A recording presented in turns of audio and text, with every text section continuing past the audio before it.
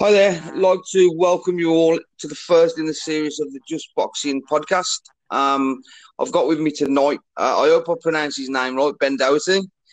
Yeah, exactly. Hello, That's Ben. what I do. How you doing, mate? Did I pronounce that right, did I? Yeah, just think of doubt, and then just add me on the end, mate, for the avoidance of doubt, you might say. Excellent, excellent. First of all, we'll start with the Canelo Jacobs fight. What I wanted to talk about was how underwhelming the fight was, I thought. What were your thoughts on the fight, first of all? I mean, I agree with you in terms of the essential underwhelming nature of it as a spectacle, Danny. It wasn't a bad fight. I would like to stress that. I sometimes think we place great expectations on certain fights, perhaps not unreasonably when you look at the money involved. You know, not just the purses of the fighters, but to view these things as fans. You know, whether we go along or you know, to watch on pay per view and such. But I mean, it wasn't a bad fight. I think it was absorbing enough, but it was decent rather than remotely great. Definitely, you know. Did did you think that? I mean, Jacobs was for me. He was huge. I mean, but for me, he held back as well. He didn't seem. I don't know. He seemed hesitant, and that switching to kept switching that he kept doing. I don't know. I thought it might have cost him a little. Thing is, as far as the switching goes, Danny, I thought he had some of his most effective spells in the left-handed stance. I understand that he can't do it all the time because you can tell he's not an actual southpaw. But it looked Yeah. like such success he was having. He was nailing Canelo with straight lefts and southpaw left hooks some of the time. But I agree with you. I mean, he did seem hesitant, and I also agree with you that he looked on TV. He looked massive next to Canelo. I thought, you know, Yeah. which we can you know that's not rocket science given that we know what he weighed on the morning of the fight. Never mind the fact that by the time he got in the ring that night, he was probably another 5 pounds heavier than the you know the kind of rehydration morning check Cool. weigh-in. So, and I agree with you. You know what?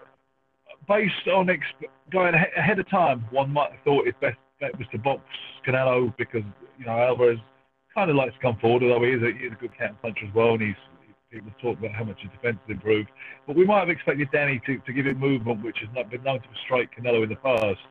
But as the Yeah. rounds ticked by, certainly in the second half of the fight, the one observation I made was that the one plus point for Jacobs is Canelo's power doesn't seem to bother him at all. So I think he needs to actually go for it and stick it on him. You know, that was the feeling I had certainly about the 8th round. Yeah, like when I first started, when it first started, I thought we were going to have a fight where it was, Canelo kind of schooling Jacobs. I mean, the first round, for me, it was 50-50. I gave it Jacobs, but Canelo seemed to be much sharper, much quicker. But as time wore on, Canelo seemed to gas a little and slow down. Did you see that? People, yeah, I mean, to an extent, yeah. People say that Alvarez fades down the stretch in a fight, and that might be one of the weaknesses. And if Jacobs was really going to throw it all on the line and leave it all in the ring, as I think it was Carl Froch who said he really needs to leave it all in there at this point. You know, I think that was the time for him to do it. And like you say, ultimately, he had his little burst, Danny Jacobs, but he didn't look like a man who walked through hell in a gasoline sports coat to get the glory, did he? On the night, you know, Yeah, he came out with credit, but I yeah. think with, with How did you have the scoring, Ben? What was your score?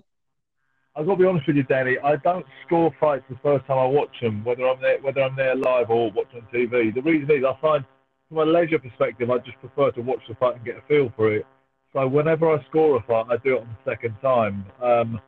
That's all I can say. And I know how disingenuous one's impression can be sometimes. I mean, I've just had a friend who's got back from Vegas who was there on the night, and he actually thought Jacobs had won, and he inboxed me to say so before he went to bed that night. And I said, you Yeah, know what? I don't think anybody back here agrees with you, pretty much, you know. And he watched it yeah. today. He called me this evening, and he said he definitely thought Jacobs won it on the review. So yeah, all I can say is I didn't do a round score. Did you have one yourself? I did. To be honest with you, mate. I woke up. Yeah, I went to sleep and then woke up. And to be honest with you, scoring it live, I had it even. I had it 1-1-4, 1-1-4. But obviously, like I say, I was quite tired. I was watching it tired, so I watched it the next day and rescored it. Um, Again, I rescored it close, but I had it for Canelo. I thought Canelo just did the cleaner work. Um, he was the sharper puncher.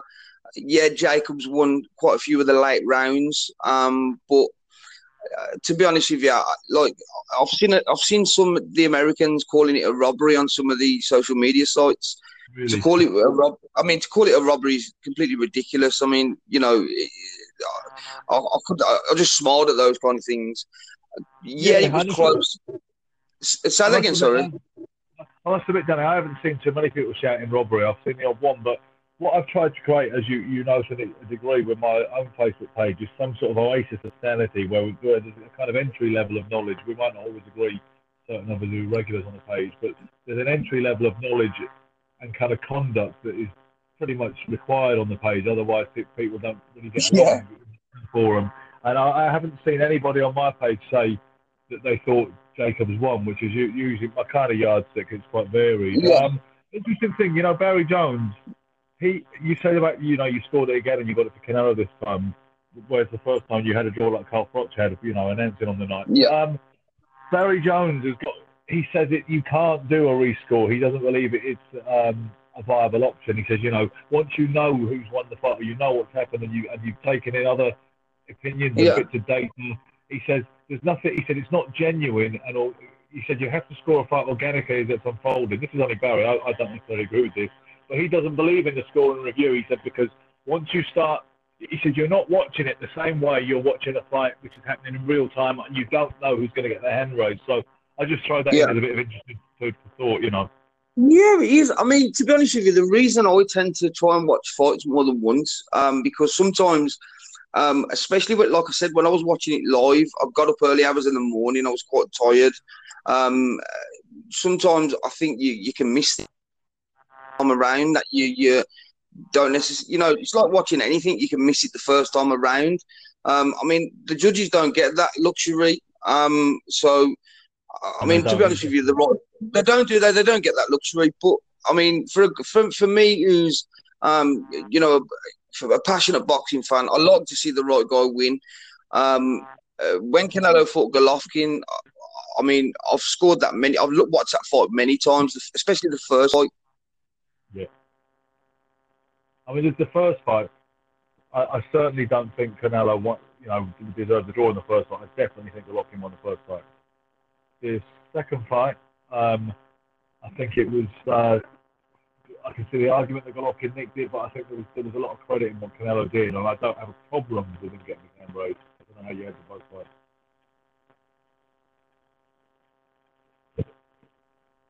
Hello.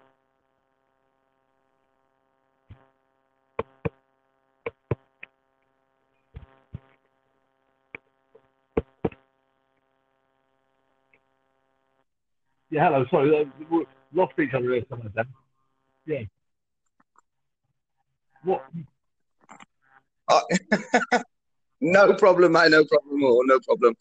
Yeah, I mean, look, I agree fully. The second fight was way closer.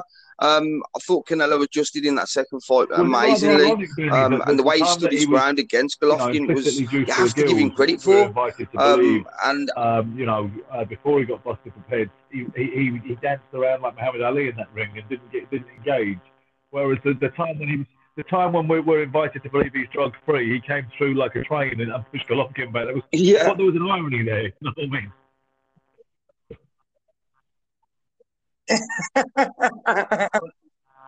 Yeah, I mean, do you know what? I have my opinions on that. To be honest with you, I mean, especially the way he walked in against Rocky Fielding, to put that muscle, that kind of size on in a 3 month camp, like just he beggars belief. I mean, he must have some serious nutritionist.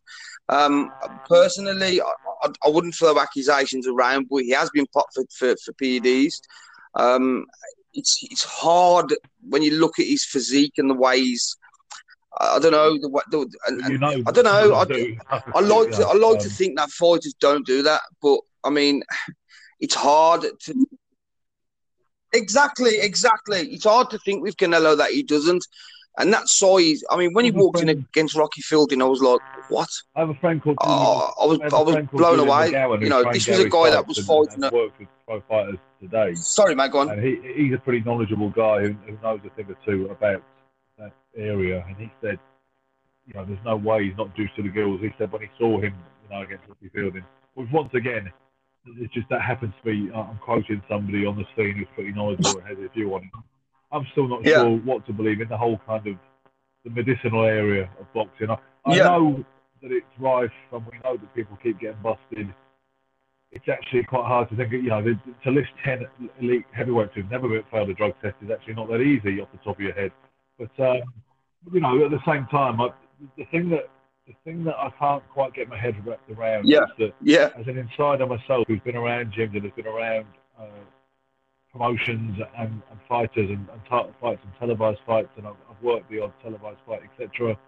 I've been a fly on the wall, and I've never heard anybody, except one fighter, which I won't get into, but with one exception, I've never heard anybody discuss that and talk about it. Now, if you're an insider in the game, you normally know what's going on. I know certain people are asked not to win fights. I know various things happen, and I'm privy to them. The great mystery and the really shadowy thing is the whole issue of Ted still, because I still don't know who's doing what. You know what I mean? And you'd think by now I would know, but it's still a mystery to me, Danny.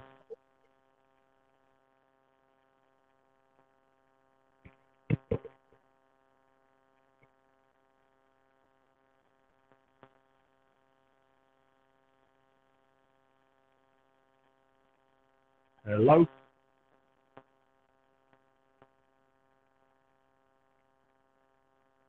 Not getting you now. I don't know if people tuned in can hear me.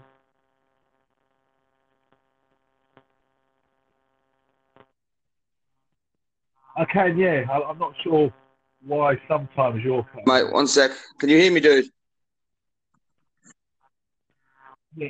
Mate, do me a favour. Do me a favour. Try taking your earpiece out and using your phone's mic. Yeah, no Try doing that. Bluetooth. Just see how that works.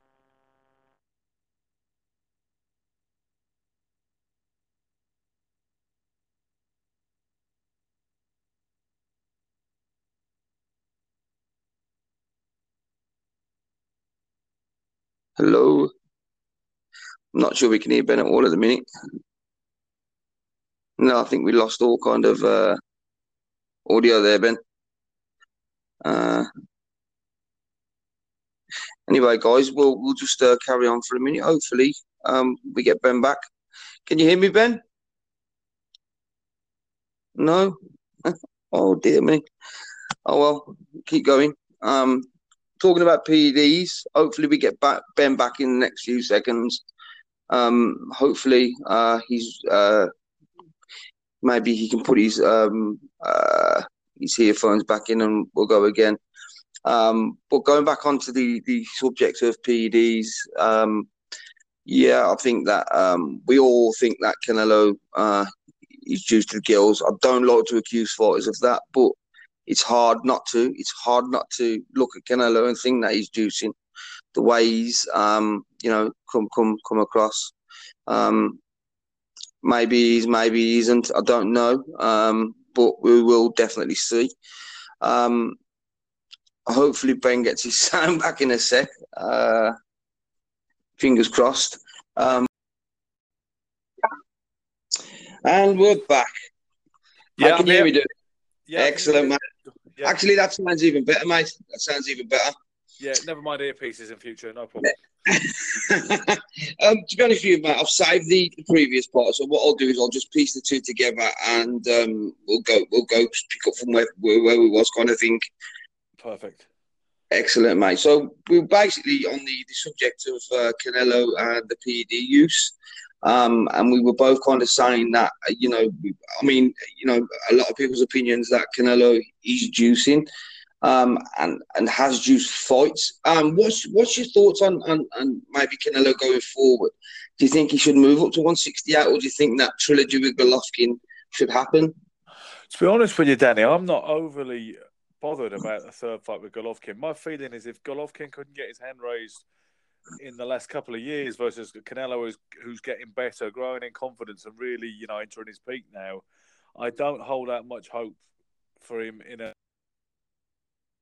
And I think I wouldn't say Gennady is remotely shot, and obviously he's just signed a big deal with DAZN, and he's got plans and ambitions yet to realise. But I think we can expect him to be on the slide reasonably at 37, 38. Yeah. So I don't think that's not the one that gets my juices flowing, if you'll forgive the pun, with the third fight. Because I feel that Canelo will win it again. And I don't think it's fair to Golovkin's legacy to be 0-1-2 against Canelo, really, personally. So I'm not saying he should move up necessarily, but that's not a fight that overly excites me, the third Golovkin fight. We'll have to see what direction Golovkin goes in with this new deal. Now, no longer with 8 benches, Yeah, I kind of do feel for Golovkin a little bit. He chased that fight for a while, and Canelo kept promising to take the fight when he was middleweight champion. And I'm not saying that he avoided him as such, but a lot of people do think Canelo avoided him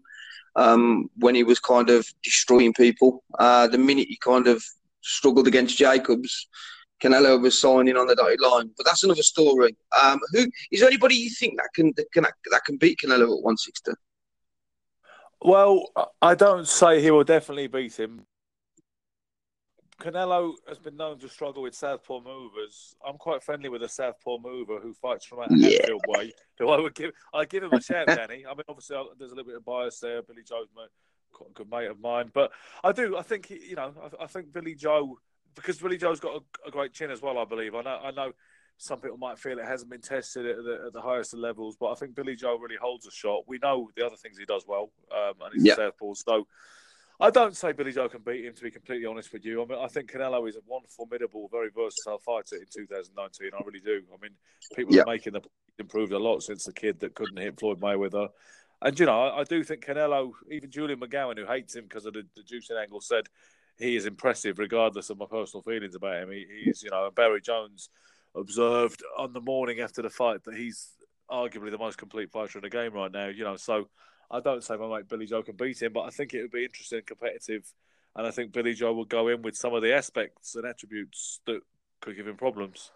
Mate, to be honest with you, I kind of agree with you. I think Billy Joe has the tools to beat him. The kind of one thing that I like that bothers me about Billy sometimes is maybe he's not got the power of somebody like Canelo or Golovkin, but he makes up for it massively with his skill set.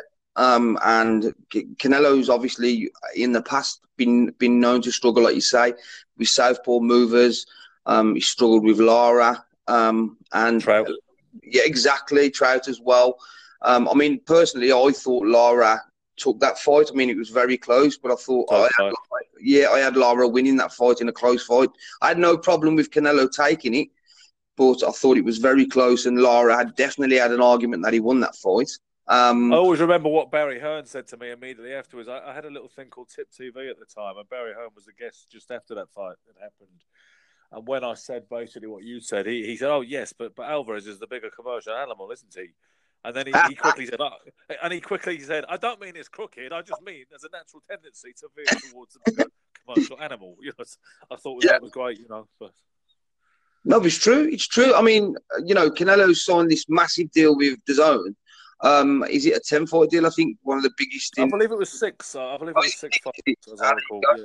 I mean, one of the biggest in boxing history. So he's got to keep winning for them more than anything. I mean, you start losing, and that commercial value starts to come down in value, doesn't it? I mean, that's kind of my thoughts on why he didn't get his hand raised against Golovkin. I mean, that scorecard of Adelaide Birds. I mean, like, oh yeah. I mean, just how can you come to that kind of scorecard?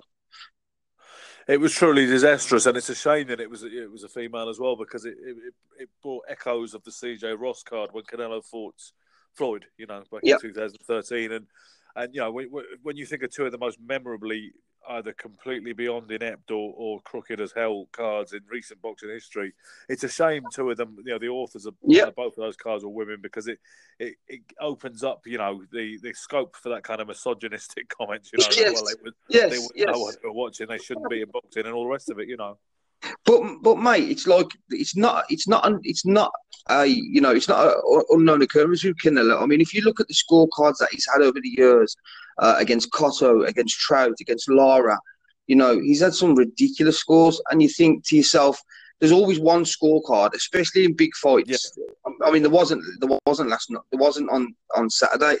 Early hours Sunday, yeah. But if you look at, his his biggest fights, he's always had some kind of a dodgy scorecard that, doesn't make sense. That is the one plant in there kind of thing. I mean, to be honest with you, Danny, I thought Cotto beat him as well, quite honestly. But, obviously that's done now. Alvarez has ridden his luck, if you can call it luck, over the years. There's no question if the possibility is he could have a few more losses by a lot of people's reckoning. But at the end of the day, he is where he is. He's still only, I believe he's 28. It feels like he's been around forever already, doesn't it? But I believe he's only 28. So he is one formidable fighter at the minute. One of the best fighters in the world at any weight. And like you say, he's got a lot of mega fights yet ahead of him. So it's on the plus side. There was no sour taste on Sunday morning. It was a good fight rather than a great fight, and we can look forward to what's down the road for Canelo.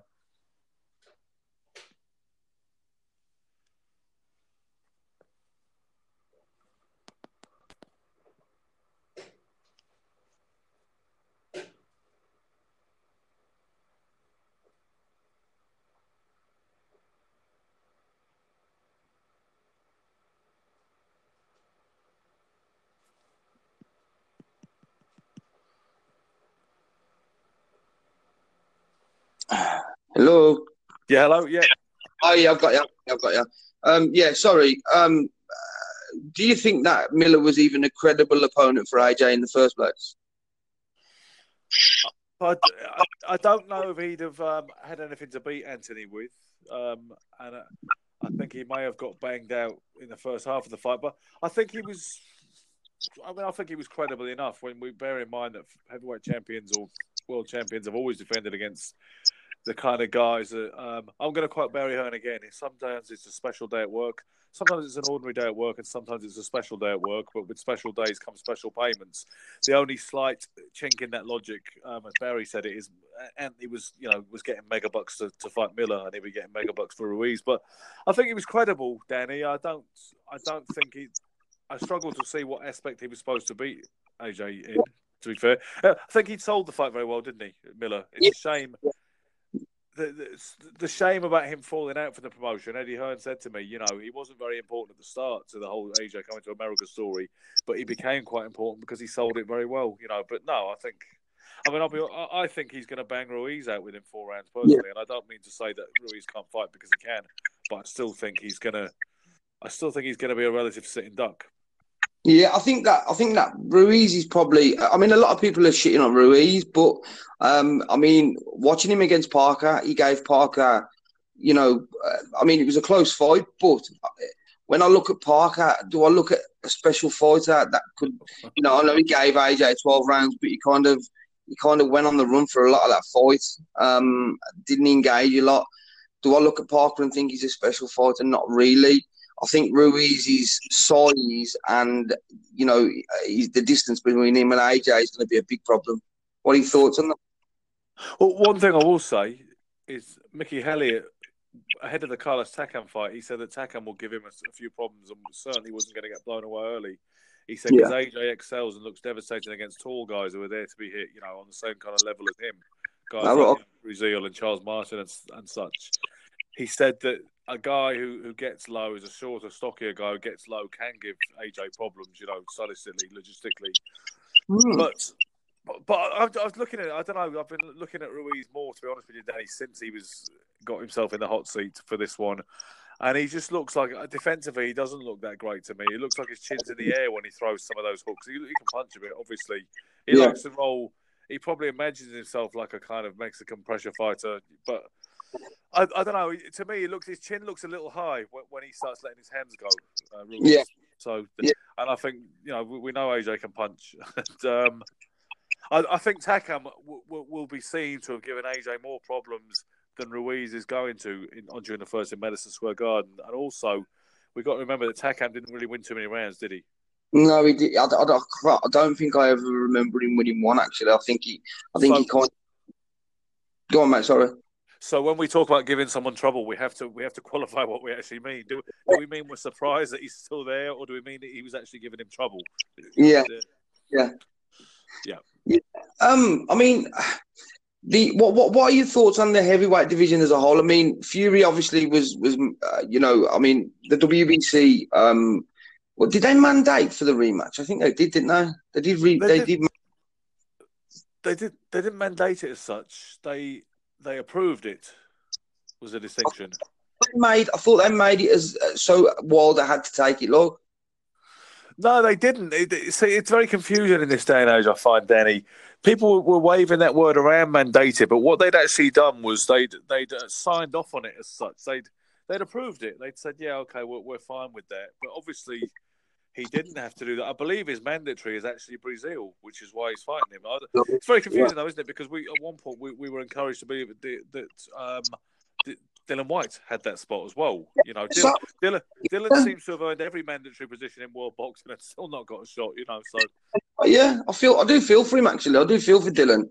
I mean, I suppose business is business at the end of the day, and I know people shout the word duck out a lot, but you know, obviously boxing is a business, and you know, fighters they do live short careers, and they do have to get, you know, the best deals possible. Somebody was arguing with me. Tell me what you think of this. Actually, somebody was arguing with me a few weeks ago about Fury not taking the Wilder rematch, and my words to them were, well, you know, the guy had just come back from a 3-year layoff, from 27 stone. He'd gone in the ring with Wilder. For me, he was robbed against Wilder. And then he was offered, you know, a multi-fight deal of 80 million, you know, plus pay-per-view money. Tell me any human being on the planet that wouldn't have took that and gone down the top rank route and the ESPN route. Why wouldn't you? I don't understand anybody. Particularly since you know, Ben Davison said, you know, we tried to do it their way. We went into the Lions Den. Some people have written us off because you couldn't really glean anything from Fury's 2 comeback fights. He got a 10-round run against that Pianetta, and the less said about the first initial fast, the better. You know, so Ben Davison, the whole look is that, well, if we're not going to get a fair shake and we're not going to get our hand raised, and we feel that we beat Wilder in his own relative backyard. You can see why I want, as well as the money, the security of a promoter like Arum on board, and a television platform. It's your own stake in the whole kind of corporate wars that is heavyweight boxing these days, isn't it? You know, just to say, okay, we'll go to the, even though I beat him last time and didn't get the nod. You can't blame a man for thinking, well, you know what, I'll take some fights against less murderous punchers for a little while. He's not going anywhere.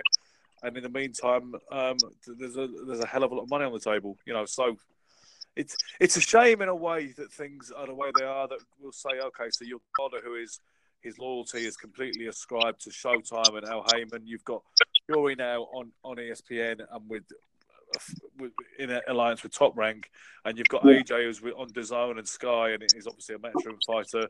It does make things harder to you know. And I suspect that Fury Wilder was so easy to make is because Wilder didn't see Fury as a big threat. I because they made that incredibly easily, didn't they? And they stole a bit of thunder and scored points against AJ and Eddie Hearn by doing that. Because the message they were saying was, look, if people really want to fight, we can make the fights, and they proved it's true.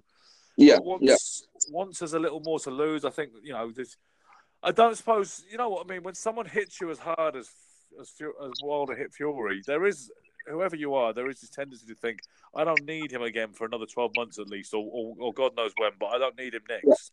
And when you deal with a guy that befuddled, you know, you like Fury did to Wilder, he probably doesn't fancy Fury anytime soon as well. He probably thinks he dodged a bullet. So I remember Sugar Ray Leonard saying after the first Duran fight, he thought, fuck that again. He said, maybe 18 months. First of all, he wanted to retire. Then he said, I'll fight Duran again, maybe 18 months' time, but just let me cool off and let me... And then suddenly, it was only when he went on holiday to Barbados, he changed his mind and he said, damn it, Jenks Morton, I want that fight.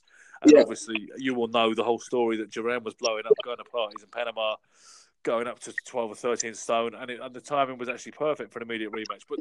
But the wider point I'm making is sometimes when a fight is hard, and both guys feel that they're on the very close to defeat, there is this tendency to think, well, you know what, I remember Chris Eubank as well said about Nigel Benn. He said, I don't need him again unless I get paid £1 million for it. He said, if you want me to fight him again, set me free. So yeah, you can't blame Fury. And Wilder doesn't have the same commercial options that Joshua and Fury have, because he's not as even though, which is ironic because he's such a big puncher, but he's not as commercial as those guys. It's a strange thing. It's weird, isn't it? You know what? I was actually discussing this a few weeks ago. It's weird how Americans don't seem to back their fighters the way the way the British, the Irish tend to back their fighters. You look at Conor McGregor, for instance. I know it's a different sport, but the way the Irish have backed Conor, the way they used to back Steve Collins, Michael Conlan, for instance. You look at a Michael Conlan fight, the amount of Irish, and to be fair, especially in America, most of them are probably not even Irish. They just got some granny somewhere that's Irish. But the support is not quite the same for Americans for some reason. I don't know. I don't get it. I don't get why. What do you think? It's a very interesting question, because the Americans are kind of typically patriotic in so many other ways, but they tend to be parochial too. They're kind of patriotic about their position as the so-called number one nation and God bless America. But their sporting passions tend to be very internal and parochial, like baseball, basketball, and they're not really much of a national sports team, are they? They don't send many teams out to compete with the rest of the world, so they don't have that sense of sporting pride in America so much, even though they've got a lot of national pride. So, and I think with their heavyweights and boxing stars in general don't mean as much as your Alis and Sugar Ray Leonards used to mean to the populace of America across the ethnic demographics. And also, if you want to go back even further to like Jack Dempsey in the Fabulous 20s, or Joe Louis and his era and what he meant, their fighters are as big mainstream attractions anymore, because it's such a big country. You can honestly get lost. There'll be people in certain parts of America that have never heard of Deontay Wilder, whereas you'd struggle, I imagine, to go anywhere in Britain where they haven't heard of Anthony Joshua. You know what I mean? And obviously we know everybody heard of Frank Bruno in this country, and still has. Yeah, but you will talk to some Americans, no problem. You could throw a stick in various parts of America and find people who are not particularly familiar with Deontay Wilder. And I think it's because they're not necessarily as patriotic about sport as we are, and a lot of other countries in the world are, and because they don't have that kind of traction with the public anymore. Fighters still make a hideous amount of money, more than they ever did, but they're not as famous as they used to be, oddly, over here and in America, I think. Do you think fighters are not as accessible as they used to be too? Do you think that they're a little detached from the public? Or? To be honest, I don't think that, Danny. I think, if anything, they're probably more accessible because we've got social media, and guys like Deontay Wilder, I know he's an ex-fighter, but guys like George Foreman will tweet you back. Sugar Ray Leonard will tweet you back and talks to fans. And I think you look at Facebook, right, and for instance, and you see those of us who are passionate about boxing, most of us have got quite a few pictures with famous fighters and the odd legend here and there. And even people who don't work in the industry like myself, they still have their fair share of luminaries that they're standing next to in their pictures. And I think in the pre-social media area, we wouldn't have had that, I don't think, would we? There are more evening with and meet and greets now because they're easier to promote across the board because of social media. And I think, because you can communicate with your favourite fighters, I think fighters are probably more accessible, to be honest with you. And I also think that famous boxers are still relatively accessible for the most part. You can go to a lot of... For Anthony Yard, who might be fighting, Kovalev for a world title in the near future. If anybody wants to meet him, you just walk down the Peacock Monday to Friday and you'll find him at some point training with somebody. You know what I'm saying? Whereas if you take the equivalent of a football team at a similar level to where he's campaigning, you couldn't access them that easy, could you? So no, I think they're still accessible, to be honest, and I think boxing is quite unique in that regard.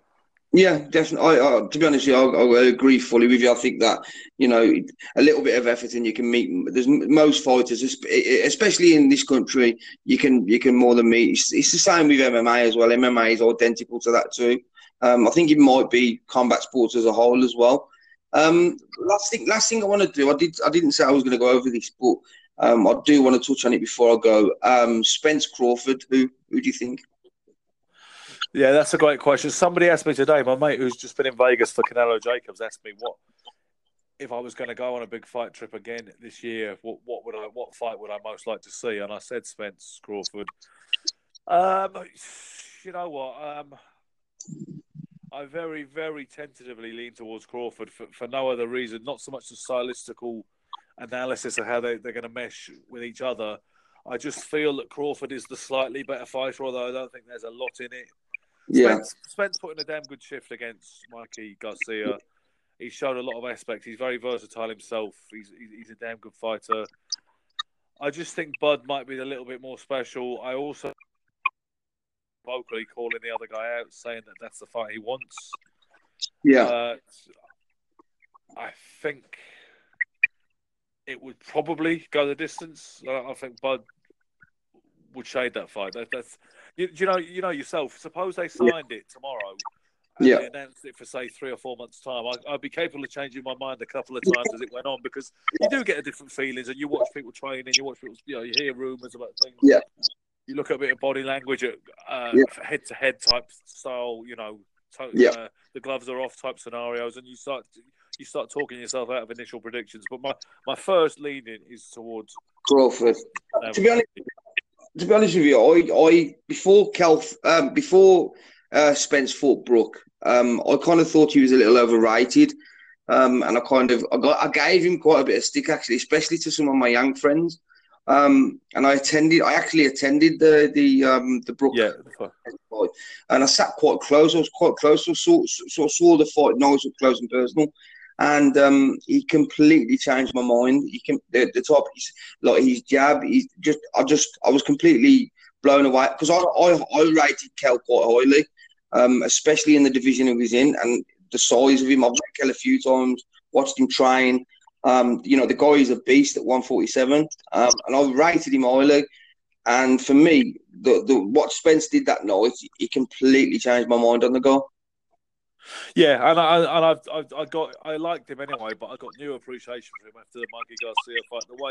The way he shut down a guy that a lot of people were predicting to beat him or to give him plenty of problems, and I think he cruised it. So.